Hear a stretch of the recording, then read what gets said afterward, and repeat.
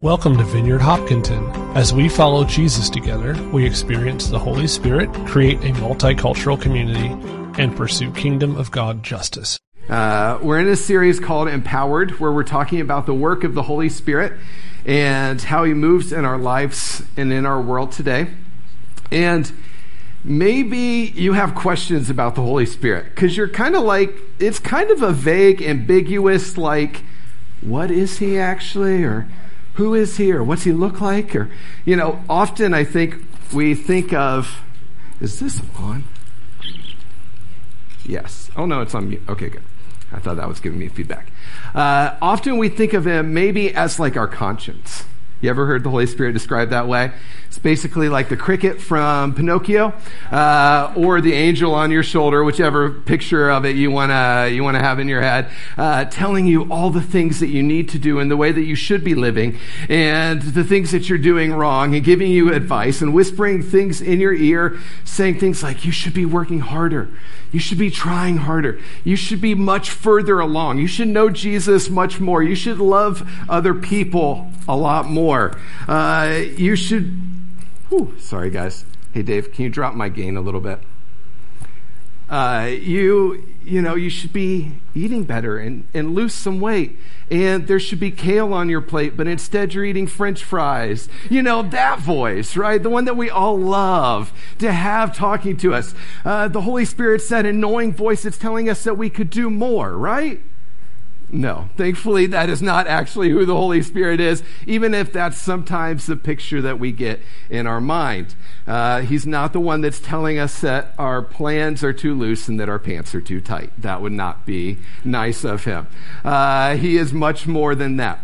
In John 16, Jesus says, "But now I'm going away to the one who sent me, and not one of you is asking where I'm going. Instead, you grieve because of what I've told you. But in fact, it's best for you that I go away, because if I don't, the advocate," or that word also means comforter, encourager, counselor, "won't come. If I go away, then I will send him to you." If I go away, then I'll send him to you. Part of the good news of what Jesus wanted to come and do is that he wanted to actually use us. And that may seem like it's not good news, because we're like, if he did it all on his own, maybe I'd be okay with that sometimes. Like, I'm not quite sure what this means, what I'm actually signing up for. God's plan, though, is to use imperfect people. But imperfect people need to be healed and filled in order to be used well. Amen? You've been there, you understand, like you feel that? Jesus knew that he, as a human on earth, was limited in geographical reach, in personal touch, to be able to transform all people. And so he was saying that when he leaves, that something was going to come that was going to be able to reach all people everywhere all the time. And that was much better than him being in one spot at one time. We need changing, and we need it right now. And the Holy Spirit is the answer to that need in our lives. And so God has this plan for transforming us in real time, making us more like him. He had a plan for healing and for filling us. He said, it's better that I go, because I'm going to send somebody who can do everything that you need done. I know that I've needed this. Anybody ever been on the Try Harder bus? How'd that work out for you? Anybody ever been on the just be better, be a better person? How'd that work out for you? Not so well? Yeah. Anybody ever felt continuous guilt about how much you weren't trying or how much better that you weren't going to be? Yeah. And you can connect to that. The good thing about the Holy Spirit is that Jesus' plan for us is to erase all of that, to take all of that away. Not to make us try harder, not to make us just try and be better, but to give us an answer in the midst of that. So Jesus sends the Holy Spirit to people who can't get better on their own, who can't try harder on their own, who are unable to just be better people, basically to you and to me. The Holy Spirit comes to us, and Jesus says there's a better way. the comforter, the encourager is going to come, and he'll fill you and he'll heal you, and you'll be able to do what it is that I'm calling you to do. He'll give you what you need. Do you know what the Holy Spirit brings? In the Gospel of John, it tells us that he brings grace to obey. He brings love for God and others. He's someone who walks alongside of you in all times. He brings truth, clarity of who Jesus is, and intimacy with God. If that's what the Holy Spirit brings, then sign me up. Amen, right? That's good. I need more of that. You know, about a week ago, I got up super early on a Saturday morning. Super early on a Saturday for me means that I left the house at 8:45. No judge. Right? I got kids. It's my one day. I get up early every other day, right? No judge. But I got up at 8:45 and I went to Starbucks, not to get coffee. I actually didn't get coffee. I went to Starbucks to sell baseball cards because I'm a little bit of a nerd with baseball cards, and to offset my spending, my investments, as I tell Sarah, my investments. I try and sell the other stuff so that it comes cash neutral, which she thanks me for. That works out better for our marriage. And so I headed out at 8:45 to Starbucks to meet somebody who was buying cards from me on Saturday morning from Facebook Marketplace. And you ever sold stuff or bought stuff on Facebook Marketplace? Yeah, a few folks. So there's two types of people that you sell or buy from on Facebook Marketplace. There's one type that says 5 words. Do you know what those 5 words are? Does that look right? Yes. And then they drive away. Like, you put the thing in their car and then they drive away. I fit in that category. That's usually what I am. I am that type of a buyer. There's a second group of people who gets out of the car, shakes your hands, and tells you their life story because you just met and they're buying, random silverware from you. And so that demands a life story, right? And so they start to tell you everything about them. Well, this guy who I was selling to a week ago on Saturday was in that second category. And so he shows up. I hand him the stuff. He hands me the money. He looks at it. I said my 5 words, and then he started saying a lot more. And he started telling me about why he had moved back to the area, that he had been in the area, then he had moved away, and then he had come back just recently because he was going through cancer treatments. And he starts he was telling me everything. He doesn't know that I'm a pastor. There was no reason for him to start. I don't have a sign on my forehead that says, "Tell me your life story." That's not really a thing.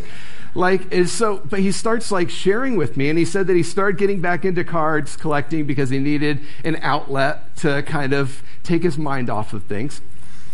And so he's just sharing with me about this. And as he's talking, there's this voice. It's not a cricket, but it may have sounded a little bit like that kept talking to me and saying, "You should pray for him. You should pray for him. You should pray for him." I don't always listen to that voice, if we're being honest. But I did this time. And so instead of saying 5 words, I said 8. "I'm a pastor. Can I pray for you?" And he looked at me and he was like, "Sure." And so then I said a couple more words. And I said, "Can I put my hand on your shoulder?" Now, we're in the Starbucks parking lot at 9 a.m. on a Saturday. It's busy. There's people walking, driving, people are watching at this point. I was trying to ignore that, but there was people around.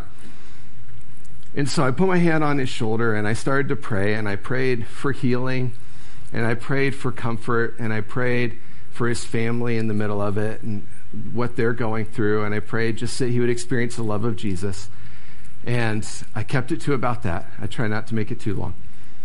And then I said amen, and we shook hands, and he left. Why would I do that? It's not because I'm a pastor, because believe me, plenty of pastors avoid those situations, me included, half the time. The reason I would do that is because I believe that the Holy Spirit had something more for that guy than I could ever give him. I didn't know what it was. I had no idea. I'll probably never know what God did in his life, because I don't know him, as I proved in that conversation. We didn't know each other. But Maybe the Holy Spirit wanted to bring healing to him. Maybe he wanted to comfort him, bring peace to his family. I didn't know what the Holy Spirit wanted to do, but I knew that the Holy Spirit could do more in that guy's life than I could ever do by saying a couple of nice words. And so I said, okay, let's do this. And I invited the Holy Spirit in. But what's amazing is that in those moments, the Holy Spirit works in that guy's life. And I'm certain he did, even though I don't know what it is. But he also does something in me. And he fills me with what I need to actually be able to love and empathize for others in ways that go beyond what my natural tendency and ability actually is. Friends, do you know, let me ask you a question, and then we're going to pray. But let me ask you, do you know what I desperately want for you as your pastor? Let me tell you. Here's what I desperately want. I want you to be in a place where you don't need me in order to be healthy. I want you to be connecting to Jesus on your own in a way that spurs you forward, that keeps pointing you towards him, and that if I say something nice that hits you well, great. It's a nice bonus. But you're going there on your own anyway. That's what I desperately want for us. I want to help you to know Jesus, to help you to experience the Holy Spirit, to create spaces for that. But I don't want to be necessary in your spiritual walk. Because Jesus and the Holy Spirit do a much better job of that than I ever will. That's what I desperately want for you. The Holy Spirit's necessary for us to be spiritually healthy. Necessary. Because God uses imperfect people, and imperfect people like you and I need to be healed and filled in order for God to use us in the way that he wants to use us.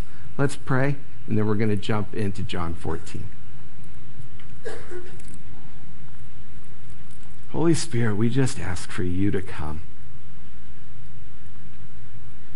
I thank you for what it is that you are up to already this morning.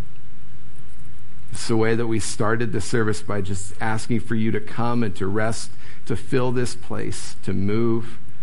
We just keep echoing that, come and just breathe on us, breathe life into us today. Ways that we need our heart, our mind kind of reoriented towards you. I ask that you'll come and speak. Ways that we need healed. For those of us that feel empty, I pray that you'll come and fill us. Reveal to us a clearer vision of who you are and what it is that you're up to. In Jesus' name, amen. Amen. So again, who is the Holy Spirit? The Holy Spirit is God. Father, Son, and Holy Spirit. Three and yet one. And yes, that is a mystery, and it is a little bit odd, and it is hard to fully comprehend. And honestly, he's God and I'm not. And that is just part of what we have to embrace with this whole mystery of the Trinity. But the Holy Spirit has some specific things that he brings to our relationship. And I want to look at it, looking at what Jesus tells us about the Holy Spirit. So if you have your Bible, John 14, and you can open to verse 15. It'll be on the screen. You can pull it up in your phone. Just don't go to other apps. But let's read this. John 14:15. It says, "If you love me, obey my commandments." If you love me, obey my commandments. I will continue, but I want to stop there for a second. One theologian wrote that love is the engagement of the whole person, especially the person's will. You know, love requires all of us, not just the parts that we choose. If Sarah asks me to do something, I can kind of ignore it for a little bit, right? And then she's going to come and poke me and ask me to do it again. And then she's going to set a reminder on my phone. And then she's going to message me, DM me, text me, call me. She's going to send our daughters after me to come and remind me to do it. There's no way that I can avoid it forever, right? With Jesus, we kind of can, right? You know what I'm talking about? It's very easy for Jesus to nudge us, to ask us to do something, and for us to be like, I'm not feeling it, and then to go and do something else. And then what we're left with is basically, 5 minutes of guilt, and then we kind of just cover it up with enough other things that we don't feel it anymore, and we go about our day. We can avoid him if we want to. In our relationship with Jesus, we sometimes also, we can think things like, Jesus, I love you, but what you're saying is not culturally sensitive. Jesus, I love you, but what you're saying doesn't really fit with how I like to do things. Jesus, I love you, but it just doesn't feel like you're actually aware of my personality type right now and the way that I like to do things. And so I'm going to say no to that right now. We start to throw those questions. I was thinking about when I got in trouble when I was 16. Only one time. Not really. I got in trouble when I was 16. And I remember this conversation. It was me and my mom and my dad. We were in our living room. And they sat me down. And my dad was great. He was not great in these instances. I'll say it that way. This was not his strength. And he got so frustrated with me. And he said, Stephen, can't you just stop? Can't you just do something else? That was his basic argument at that point. And I remember 16-year-old me sitting there and looking at him and being like, if it was that easy, I would have. Right? I don't like to be frustrating to you. I'm not trying to do all these things that make you your head explode. If it was that easy, I probably would have. But he just didn't grasp it. It just didn't connect. And honestly, sometimes I think we feel like that with our relationship with Jesus. We feel like 16-year-old me sitting there and being like, Jesus, if it was that easy, I would have. Come on, don't you know how hard it is? You ever felt like that with your relationship with Jesus? But Jesus just keeps saying, if you love me, you'll obey my commandments. And then in a few verses down, which we'll read in context in a second, but he says, those who accept and obey are those who love me. Because they love me, my Father loves them, and I love them, and I reveal myself to them. There's this cycle to following Jesus. The more that you love Jesus, the more you obey Jesus, the more that you do the things that he's asking you to do, then the more that you start to obey him even more, because then you understand who he is and what he's actually up to, and it starts to make sense. And there's this whole cyclical flow that goes to our relationship with Jesus. But as Craig Keener said, what Jesus is describing is not a formula. It's far too circular for that. It's a pattern for a developing relationship. It's a pattern for a developing relationship. If you don't obey him, his requests can seem ridiculous. They seem outlandish. Nobody lives like that anymore. That's not real. But when you risk and you start to follow him, and you start to obey, and then it makes sense, and then things in your life actually line up, and you start to notice there is some logic to this. This actually does work. And then you start to love him more, and it keeps building step by step as your love grows and your obedience grows together. But don't hear me wrong. I'm not saying that you have to obey, you have to do something to gain the Holy Spirit. The Holy Spirit is a gift, yes. That is what Jesus says. But he also says the Holy Spirit's a gift that only comes to people who obey Jesus' commands. That's just what it is. I didn't write it. The Holy Spirit, though, when we obey, starts to give us the strength that we need to be able to be obedient to Jesus. which of course does imply that we need to get rid of disobedience, right? We have to be willing to ask hard questions and say, is there an area in my life that I am just flat out choosing to not obey Jesus? Is there an area in my life that I am choosing to neglect, to ignore, because I don't want to obey Jesus? Are there ways that I'm living my life that are purposefully pointing me in a different direction so I don't have to deal with what it is that Jesus is saying to me? Have I refused? Am I hesitant to giving to Jesus the things that he's asking from me? For most of us, I think we could probably say yes about something in our life. What's our answer at that point? It's just to simply repent and choose different. Just say, I'm sorry, I've been doing that. And then follow. Obey and love, love and obey. They're connected. Obedience is the key needed to unlock the door to more of Jesus. Not because he's a dictator, but because relationships require openness. Let's look at verse 16. It says, and I will ask the Father, and he will give you another advocate who will never leave you. This word for advocate, it's also translated as counselor, as comforter. It's the word, the Greek word paraclete. So who is the Holy Spirit? It means the one called alongside, the one who is called to someone's aid. That's what paraclete means. He is the one called to walk alongside of you in your time of need, in all seasons of your life. Verse 17, he's the Holy Spirit who leads us into all truth. The world cannot receive him because it isn't looking for him and doesn't recognize him.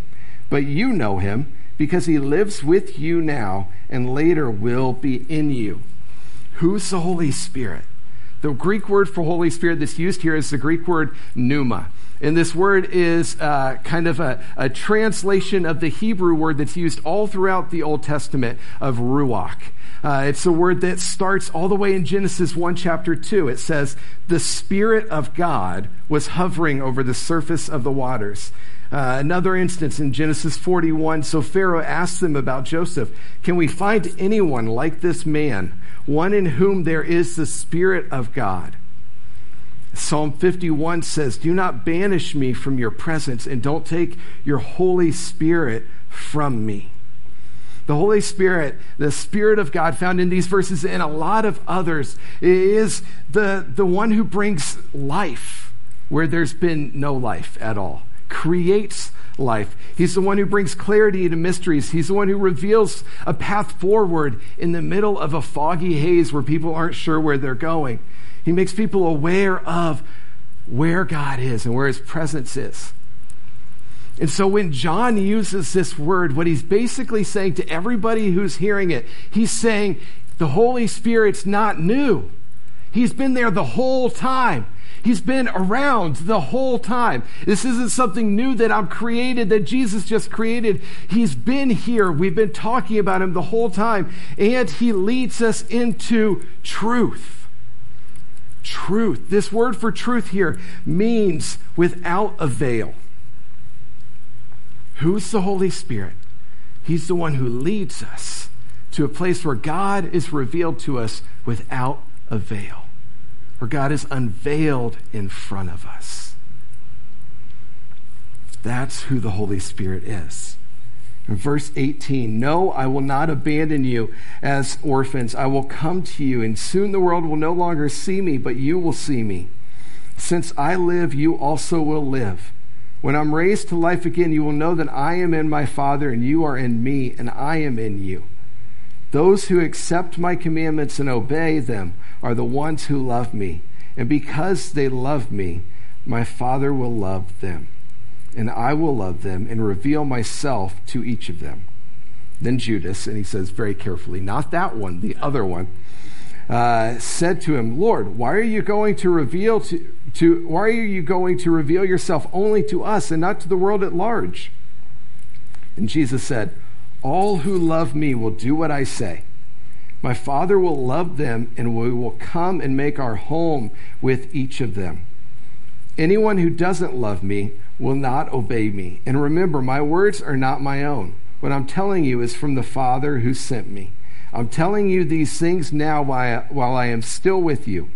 But when the Father sends the advocate as my representative, that is the Holy Spirit, he will teach you everything and will remind you of everything that I have told you. Who's the Holy Spirit here?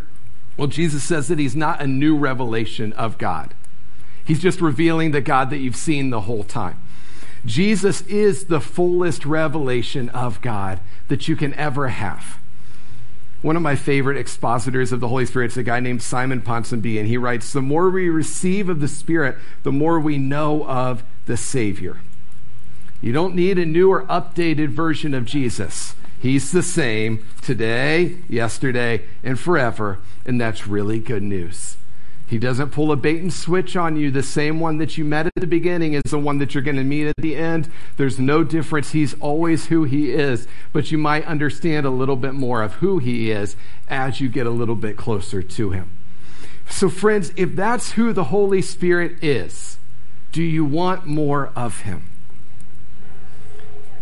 When Jesus is resurrected, he comes back and he does this creepy, and they say it in such weird terms, he appears in the room. I don't know how all this works. Again, I wasn't there, I didn't write it.